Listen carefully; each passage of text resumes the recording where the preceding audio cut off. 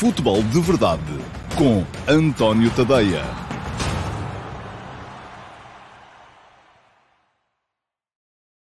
Muito bom dia a todos, sejam bem-vindos à edição de 22 de fevereiro de 2021 do Futebol de Verdade. Temos hoje muito futebol, como acontece sempre à segunda-feira, para debater, porque os campeonatos estão a começar a entrar todos em zona problemática, em zona em que as coisas começam a decidir-se e num lado outros não, uns as coisas vão ficando mais embrulhadas. Foi um fim de semana muito, muito interessante nesse ponto de vista para o futebol internacional. Primeiro, uma palavra para quem me vê no Brasil, e eu sei que há muita gente por aí no Brasil, alguns brasileiros que aqui chegaram quando foi quando Jorge Jesus por lá andou, e foi campeão com o Flamengo. O Flamengo deu um passo de gigante em direção ao bicampeonato, à conquista de mais um Brasileirão. Ganhou ontem por 2-1 ao Internacional. Foi um belo jogo.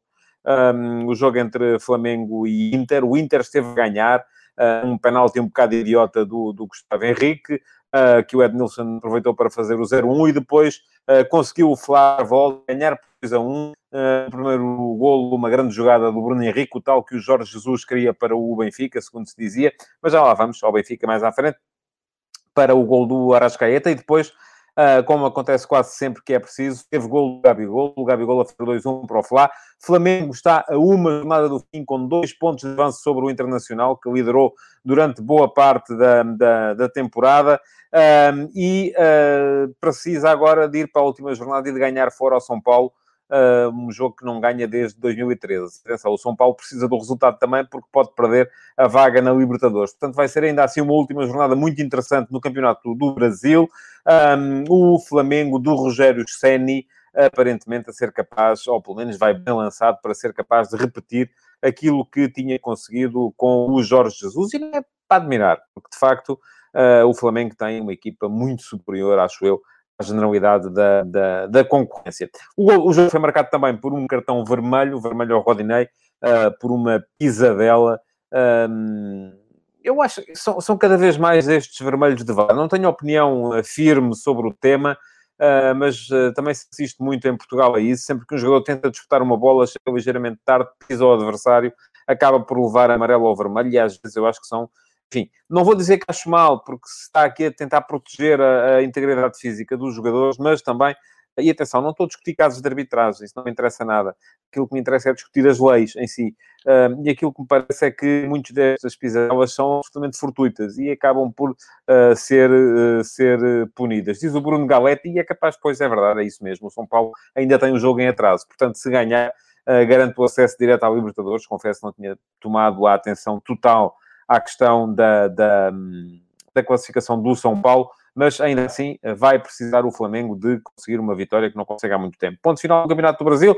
Apenas uma nota curta para a vitória do Inter sobre o Milan, 3-0. O Milan perdeu o gás, pronto. Chegou àquela altura do princípio de Peter, com o Inter a ganhar ao Milan por 3-0, a confirmar que em princípio vai mesmo ser campeão italiano, porque não vai ter competições europeias com que se preocupar daqui para a frente, já está fora, e por isso mesmo, além de já estar na frente e ter manifestado a sua superioridade sobre o Milan, neste derby della Madonnina, que ganhou sem espinhas, 3-0, 2 golos do Lautaro Martínez, e depois um golo do Lukaku no final, a mostrar que é um jogador absolutamente imparável quando tem espaço para correr.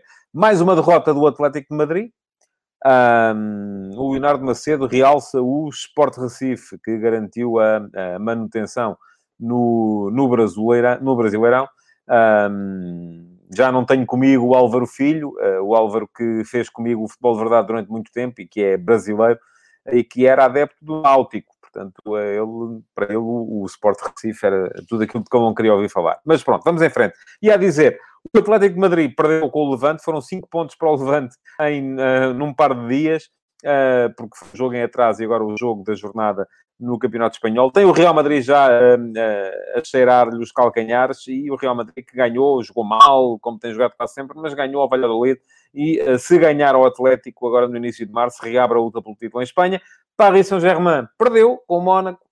Há um PSG para para a competição interna, um para a competição externa, mas atenção, porque o PSG está a correr sérios riscos de não ser campeão francês, porque o Lille e o Lyon estão muito bem. Fala-me o Filipe Oliveira do Eintracht Bayern, é verdade, foi um belo jogo. O Eintracht, mesmo sem o André Silva, que estava lesionado, mas enfim, quem tem o Luka Jovic como alternativa, também não se pode queixar muito da ausência do seu principal goleador. Ganhou ao Bayern, está em posição de Liga dos Campeões, tal como está o Wolfsburg. E parece-me que são duas equipas para levar muito a sério. O Leipzig também ganhou e, por isso, encurtou a distância para o Bayern, embora eu acho que o Bayern, no final, acabará sempre por ser campeão alemão. Em Inglaterra, nada de novo. Manchester City ganhou mais uma vez, já nem sei quantas são as vitórias consecutivas, 14, acho eu. Desta vez bateu o Arsenal por 1-0, um golinho cedo do Raheem Sterling, e depois foi gerir que vai haver competições europeias em breve para as duas equipas. Mas o United também ganhou, mas está longe e não me parece que consiga, com certeza, aproximar-se. Pronto. Ponto final no futebol internacional. Temos aqui também muito futebol nacional para falar. E para quem viu o título do Futebol de Verdade de hoje e esteja um bocadinho admirado, deixem-me só realçar isto que diz o Pedro Delgado. Época épica para o West Ham. É verdade, sim, senhor. Está no top 4, está nos 4 lugares da ascensão à Liga dos Campeões. Ganhou ao Tottenham neste fim de semana. Veremos se aguenta. Acho que vai ser difícil, mas é bem possível. Pronto, estava a falar do título do Futebol de Verdade de hoje, que é Dribulam, Bulam. Uma frase porque, que me está no imaginário há décadas. E era uma frase que quem eu usava muito era o meu antigo colega e ainda amigo, Paulo Luís de Castro, o meu colega no Expresso, que a frase continuava, que era: eles dribulam, mas não metem golos. E que era uma frase que ele teria ouvido, e eu, francamente, não sei dizer quem é o autor. Podia ser um JJ Boss qualquer desta vida. Na altura ainda não havia JJ Boss, mas podia ser um qualquer destes. Mas aplica-se que nem uma luva àquilo que Jorge Jesus disse no final do decepcionante empate do Benfica ontem frente ao Farense 0-0. Ora bem, Benfica podia ter ganho o jogo, é verdade que podia. Também o podia ter perdido, porque geralmente os grandes, quando se metem, quando entram nesta espiral, acabam por lhes correr mal as coisas algumas vezes. E aquilo que se viu foi um Benfica... bom, para já, o que conta, como se dizia também, quando jogávamos todos à bola na rua, elas contam é lá dentro, não é? E o Benfica lá dentro não meteu nenhuma. Teve algumas situações para marcar, o Farense também as teve, verdade seja dita, mas o Benfica não foi capaz de fazer um golo ao Farense, que até aqui, esta época, tinha sofrido golos em todos os jogos. E isto, do meu ponto de vista, devia ser muito preocupante para o Benfica, como é preocupante, ou caricata, conforme diz o Márcio Rocha, esta expressão, o não ganhamos, mas também não perdemos, que Jorge Jesus disse também no final do jogo de ontem, quando lhe foi chamada a atenção para o facto do Benfica não ser capaz de ganhar fora já há algum tempo. E ele respondeu: bom, não ganhamos, mas também não perdemos. Enfim, o Benfica não está no campeonato para não perder, está no campeonato para ganhar. O António Jorge Campelos quer saber qual é a minha opinião sobre os argumentos utilizados e eu vou dá-la. Sim, senhores, é para isso que eu aqui estou. Bom, deixem-me falar um bocadinho do jogo primeiro. Benfica tem melhor equipa do que o Farense, disso não há grande dúvida. No entanto, não foi capaz de criar uma superioridade de tal maneira evidente que lhe permitisse resolver o jogo. Não fez golos.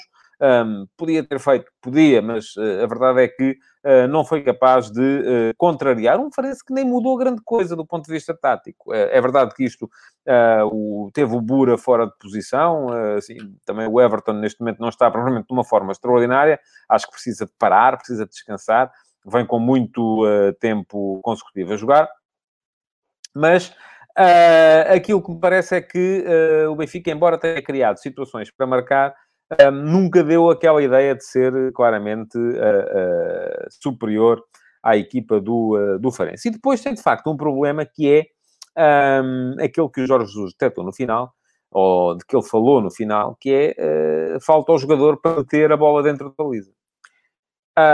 O que é estranho, quando o Benfica gastou, ainda esta época, 24 milhões de euros num ponta de lança. Portanto, se gasta 24 milhões de euros num ponta de lança e não tem um jogador que seja capaz de meter a bola dentro da baliza, alguma coisa está errada. Portanto, eles ali dribulam, mas não metem golos, como dizia o tal autor da frase que o meu amigo Paulo Luís de Castro citava muitas vezes naquelas longas noites de fecho da edição do Expresso de Desporto.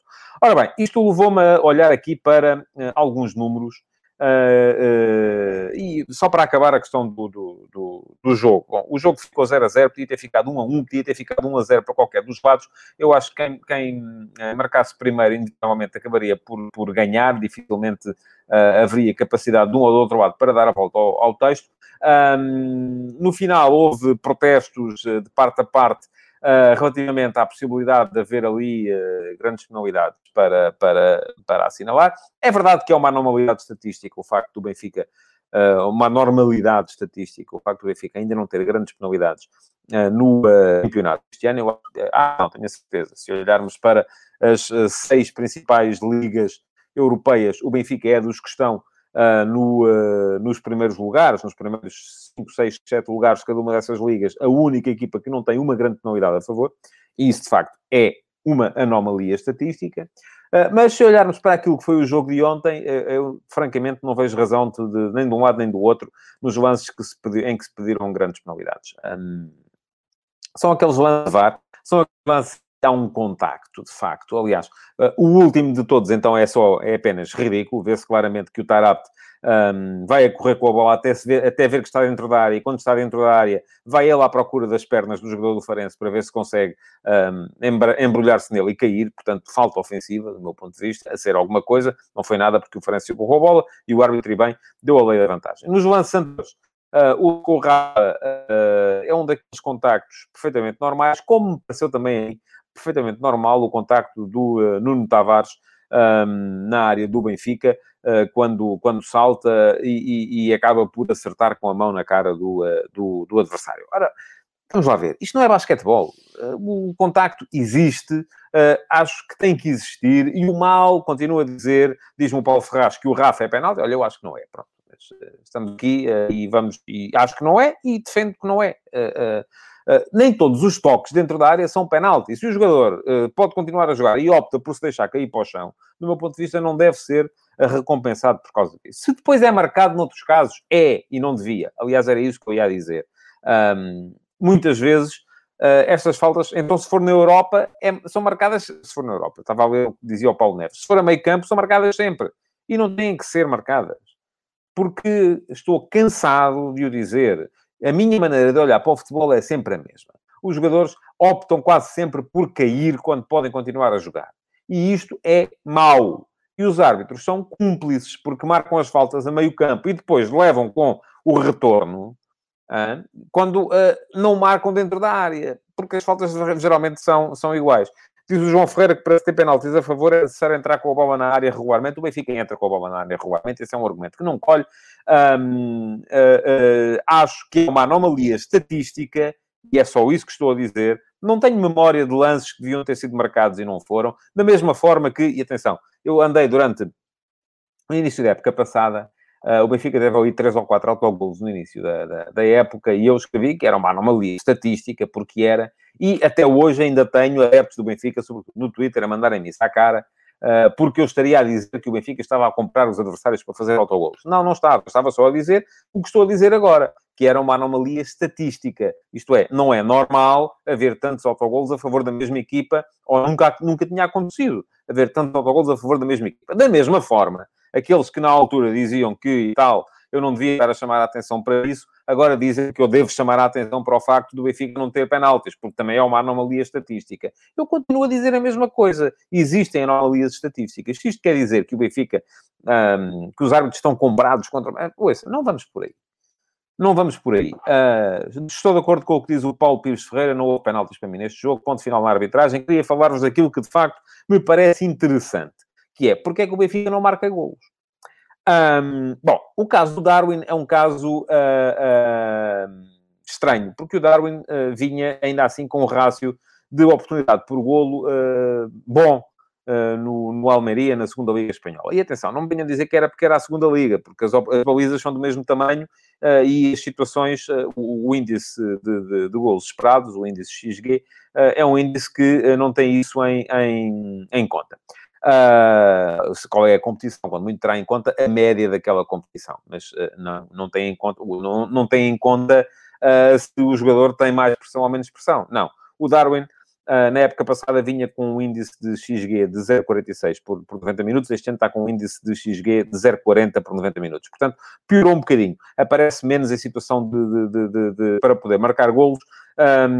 Mas a grande questão é que o Darwin este ano, para um XG total de 7,42, isto é, ele, tendo em conta as situações que teve, devia ter marcado entre 7 e 8 golos, marcou apenas 4. Portanto, está mal em termos de finalização. Como está mal, por exemplo, embora mais marginalmente o Rafa, índice XG 3,38 para 3 golos marcados. Em contrapartida está bem o Seferovic, que tem um XG de 6,27 para 8 golos marcados. Tem sido melhor na finalização. E se formos a ver, a maior parte dos jogadores do Benfica até conseguem colocar-se em situações de finalização com alguma frequência, mas depois não as conseguem transformar em golos. E essa tem sido a grande diferença, por exemplo, entre o Benfica, que peca no momento da finalização, e um jogador como o Pedro Gonçalves, que eu aqui há tempo já aqui chamei a atenção, tem um índice de golos marcados que é praticamente o triplo do índice de golos esperados. Isto é, em termos de finalização, ele até consegue marcar em situações nas quais não seria de esperar que marcasse. Portanto, aquilo que me parece é que, e alguém já aqui falou do Vinícius, é verdade que as equipas são diferentes, que as situações são diferentes, mas a grande diferença é que, por exemplo, o Carlos Vinícius, na época passada, acabou a época com um índice de golos esperados de 12,38 e marcou 18. Ou seja, tal como Pedro Gonçalves este ano no Sporting, fez mais golos do que aqueles que era suposto ter feito. Isto também é uma anomalia estatística, portanto, se vamos ver. Só que eu já acho que se justifica, como não mete árbitros, já, ou corrupções, ou gente a comprar. Eu acho que muitas vezes as pessoas julgam os outros de acordo com as suas próprias, os seus próprios padrões morais. E muitos acham sempre que está tudo comprado, os árbitros estão comprados, os adversários estão comprados. É porque isto é tal coisa. Quando apontamos o dedo a alguém, estão sempre três virados para nós. Neste caso, aquilo que me parece é que a equipa do Benfica precisava, de facto, de um jogador que fosse capaz de aproveitar as situações de golo. O Paulo Ferraz diz que não troca o Vinícius por Darwin. A questão é que o Benfica não só trocou, como pagou, e pagou bem para trocar, embora esteja naturalmente na expectativa de o Tottenham vir a exercer a opção de compra pelo Vinícius, o que a mim também me pareceria muito estranho, porque o Vinícius também não está a jogar com regularidade em Londres. Portanto, o Tottenham, se quer ir gastar 30 milhões de euros num ponta de lança, com certeza que vai buscar um que possa jogar na equipa, a não ser que haja também aí depois alguma situação que me falta a mim compreender. A questão é que me parece que o Darwin é um jogador muito voluntário, é jovem ainda, eu já o escrevi. Não vou dizer que é mau jogador. Não é. É um excelente jogador, é um excelente avançado. Mas há esta questão que o Paulo Silva diz aqui, Darwin e Seferovic não têm química, e que o João Silva, eu também já tinha dito aqui atrás, há bocado, que acha que estes dois avançados não podem jogar juntos porque não têm complementaridade. Eu também acho que não têm. Acho difícil. O Benfica com Darwin e Seferovic têm que fazer um jogo muito à base do cruzamento para a área, com muita presença na área, tentar empurrar a bola para dentro da baliza, e assim talvez resulte. Agora, o que não faz sentido é ter dois pontas de lança que depois são um bocadinho menos excelentes, vamos lá, no jogo coletivo, na forma de combinar, no jogo combinativo, e querer continuar a fazer aquele futebol de corredor central, de combinações, de acelerações, que é o futebol que convém, por exemplo, a um jogador como o Rafa, ou o Pizzi, que ainda por cima ontem não estava em campo, mas que não convém aos dois pontas de lança. Para se ter Seferovic e Darwin, é bola nas alas e cruzamento. Não tem muito que saber. Se o Benfica quer jogar assim, bola mais pelo corredor central, mais combinações, mais trocas posicionais, mais tabelas, então tem que jogar ou o Waldschmidt ou o Gonçalo Ramos. Enfim, eu estou a dizer isto desde o início da época. Pode ser que daqui até ao final isto venha a ser visto de forma consolidada, porque pode ter um ponto de lança, que até olhando para aquilo que é o rendimento nesta época, me parece que seria mais o Seferovic do que o Darwin, e depois tem que ter um jogador que seja complementar com esse ponta de lança, que tem de ser ou Gonçalo Ramos ou Waldschmidt, no limite dos limites, Rafa. No limite dos limites. Mas já acho que não. Acho que Rafa funciona melhor a partir da ala. Ou então, dois pontas de lança, os dois pinheiros, como dizia o Paulo Sérgio aqui há uns tempos, e bola pelo ar para dentro da área e presença massiva, porque além dos dois pontas de lança, o extremo do lado contrário da bola também tem que entrar, um dos meios também tem que aparecer, ter pelo menos 4 jogadores em zona de finalização, é um bocadinho um futebol à escocesa, mas, enfim, para aqueles jogadores, se calhar é o que funciona melhor. Portanto, ontem, Diz o Gigi Vitorino, falta ao Benfica, eu pedi que me voltassem ao comentário anterior. Falta ao segundo avançado no Benfica, como Jonas Félix, claro, isso falta ao Benfica ou a qualquer equipa, não é? Agora, esse segundo avançado não é o Jonas, não é o João Félix, porque esse o Jonas já foi e o João Félix também, mas aí está, tem que ser tem que ser o Waldschmidt ou o Gonçalo Ramos. O comentário que vinha a seguir e que eu pedi para retirarem, diz-me o João Fidalgo que se Waldschmidt pode ser o melhor ponta de lança sozinho, acho que não. Não creio que seja a melhor opção. Acho que Waldschmidt é um bom jogador para jogar nas costas do ponta de lança. E o que diz o Márcio Rocha é verdade. O melhor Benfica foi o Benfica com Darwin e Waldschmidt.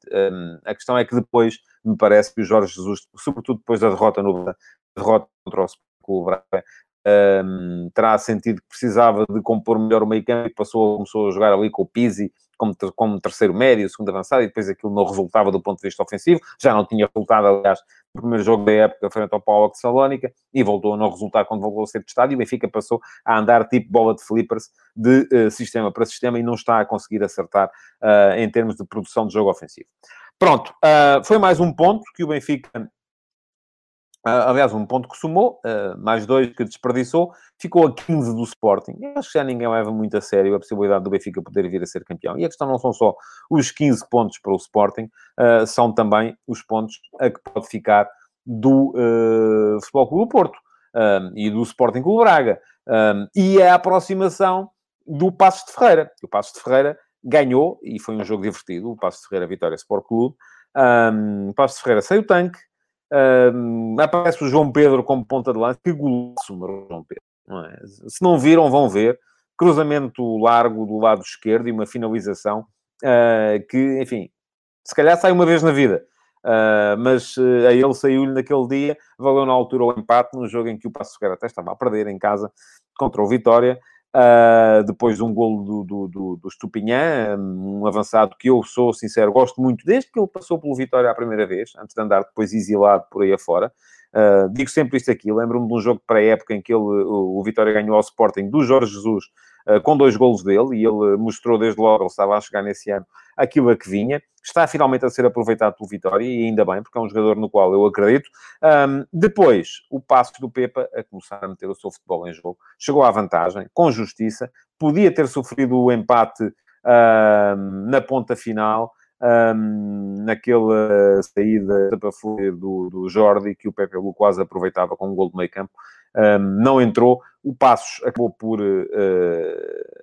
ganhar e está a 1 ponto do Benfica. Portanto, é para ser levado a sério. Não creio. Eu acho que o Benfica tem, naturalmente, um potencial para jogar muito mais do que aquilo que está a jogar. O passo do Pepa parece-me que já está esticado até ao máximo que pode vir a dar, mas ou o Benfica começa a arrepiar caminho ou começa a ser um problema. Alguém me perguntava isso, eu acho que o Ryan Gold pode ter uma opção para a saída do Pedro Gonçalves. Primeiro, não me parece que o Pedro Gonçalves já tenha saído. Eu acho que ele vai sair no final da época, acho inevitável, tendo em conta os números que ele apresenta. Agora, se depois o Ryan é o jogo para ali ou não, enfim, teremos de ver. O Gold já teve oportunidades ao mais alto nível e não foi capaz. Agora, que está a ser o melhor jogador do Farense, foi o melhor jogador da segunda Liga na época passada, está a fazer uma excelente primeira Liga esta época, isso é absolutamente verdade. Eu acho que aí depende sempre do dinheiro que envolver.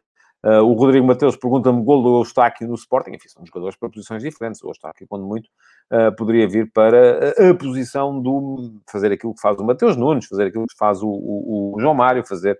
Não me parece que faça sequer aquilo que faz o João Palhinha. Bom, por falar em João Palhinha, eu hoje escrevi de manhã sobre aquilo que disse o Ruben Amorim acerca do João Palhinha e da seleção.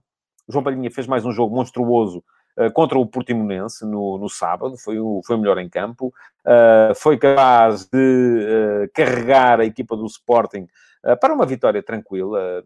Enfim, podem-me dizer, mas o Sporting marcou o primeiro gol de bola parada, marcou o segundo gol num erro do adversário. Sim, é verdade. Para já, enfim, não é verdade aquilo que o Paulo Sérgio tinha dito, que o Sporting só chegou à baliza a primeira vez quando marcou o primeiro gol. O Nuno Santos tinha obrigado o Samuel Galo a uma grande defesa logo nos primeiros minutos. O Tiago Tomás falhou um gol de baliza aberta porque chegou 10 centímetros atrasado à bola, que vinha do outro lado ainda antes do gol, e portanto parece-me que a equipa do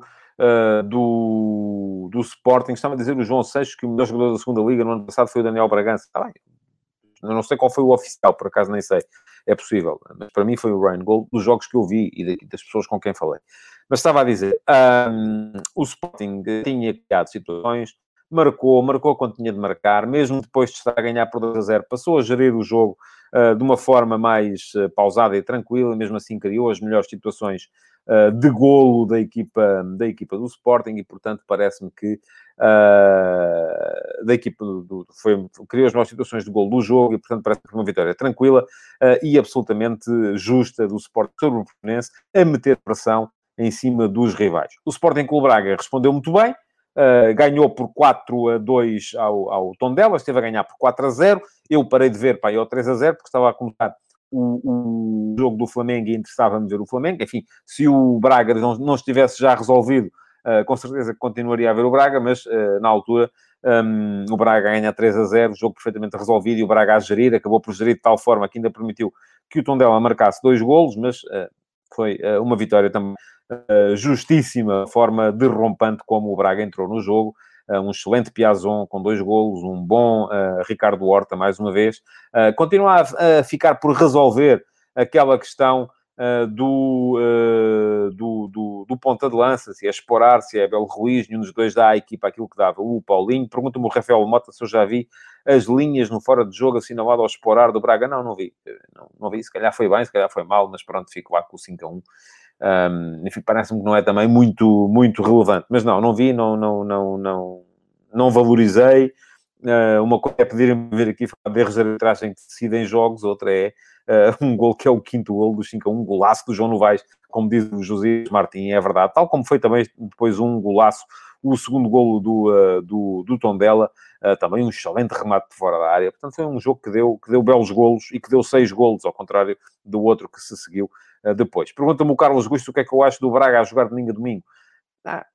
Ouça, o Braga já houve uma fase em que esteve a jogar domingo a domingo. Aliás, relativamente à questão do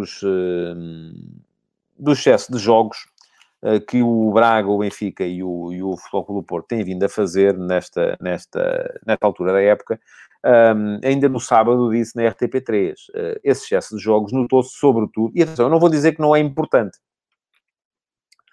Não vou dizer que não é importante, e acho que é fundamental na equipa do Sporting, neste momento, a forma como teve tempo para trabalhar em outubro e novembro. Porque acho que foi em outubro e novembro que o Ruben Amorim construiu as bases daquilo que é uma equipa que neste momento sabe jogar de cor. Porquê? Porque treinou. A questão não está tanto naquilo que acontece neste momento. Porque se formos a ver, desde janeiro, o Braga fez mais 2 jogos que o Sporting, o Benfica e o Porto fizeram mais um jogo que o Sporting. Não é por aí. E foi desde janeiro que o Sporting ampliou a vantagem de forma clara. E nesse período o Sporting não jogou assim tanto a menos, porque o Sporting fez menos um jogo da Taça de Portugal do que os outros 3, fez menos um jogo das competições europeias do que os outros 3, mas fez mais um jogo de Taça da Liga do que o Benfica e Porto. E a diferença é esta. Portanto, na altura em que o Sporting ampliou a vantagem para a distância que tem neste momento, e que o Porto pode logo voltar a reduzir, mas ainda assim a reduzir para uma distância muito, muito assinalável, o Sporting jogou menos uma vez em quase 2 meses do que o Benfica e o Porto e menos 2 vezes do que o Sporting Clube Braga. Portanto, não venham por aí. A diferença foi feita em outubro e novembro. Porquê? Porque em outubro e novembro, aí sim, o Benfica, o Futebol Clube do Porto e o Sporting Clube Braga andaram a jogar a meio da semana, tiveram que encaixar nesses 2 meses 6 jornadas das competições europeias e o Sporting nesse período pôde treinar, pôde aprender aquilo que a equipa está a fazer neste momento. Os jogadores puderam apreender a forma de jogar. E foi aí que o Sporting construiu as bases para o futebol que está a mostrar neste momento. Portanto, esqueçam lá essa coisa do... certo, o Rafael Mota diz que o Braga tem 7 jogos na Europa e o Sporting 2. Tem mais 5. Estou-lhe a falar da altura. É a dizer o que eu estou a dizer, Rafael. Foi em outubro e novembro que se fez a diferença. Agora não. E quando se entrou em janeiro, as equipas estavam a par. Entretanto, em janeiro e fevereiro, em que o Braga fez mais 2 jogos que o Sporting, e o Benfica e o Porto fizeram mais um jogo que o Sporting parou. E disparou porque teve tempo para treinar em outubro e novembro. Não é porque não estão cansados agora e os outros estão cansados. Não é por isso. Esqueçam isso. Isso não existe. Aquilo que existe é a capacidade para treinar e preparar jogos. É aí, e mesmo essa, neste período, a diferença não tem sido muito grande. Diz o António Raposo que em futebol jogado a diferença entre Benfica e Sporting são os golos marcados. É um bocadinho mais do que isso, mas disso já falei atrás. Não vou voltar atrás. Bom, porquê? Porque queria falar da questão Palhinha. O Palhinha foi melhor em campo, no meu ponto de vista, nos 2 últimos jogos do Sporting. É um jogador que permite ao Sporting defender muito mais à frente, permite à equipa entrar em momentos de contra-transição com muita qualidade, está a melhorar o jogo com bola, está a começar a ser mais relevante também em ataque organizado. E o Sporting, no início da época, era uma equipa, sobretudo, de ataque rápido e contra-ataque. Neste momento já consegue ser uma equipa de ataque organizado e de gestão dos jogos com bola. E o Ruben Amorim lançou o Palhinha para a seleção, dizendo que com as características dele, que são diferentes das dos outros, não vê muita gente. E eu lancei hoje esse debate, não só relativamente ao Palhinha, que eu acho que é inevitável que venha a ser convocado brevemente pelo Fernando Santos, mas também relativamente ao André Silva, que está num momento extraordinário na equipa do Eintracht de Frankfurt. E já sabem, quem não me segue no Instagram pode seguir. Eu escrevi sobre o tema hoje de manhã às 8 no último passo, que sai no meu site. E depois há sempre nas stories do Instagram, há sempre uma votação para vocês poderem dar a vossa opinião sobre o tema.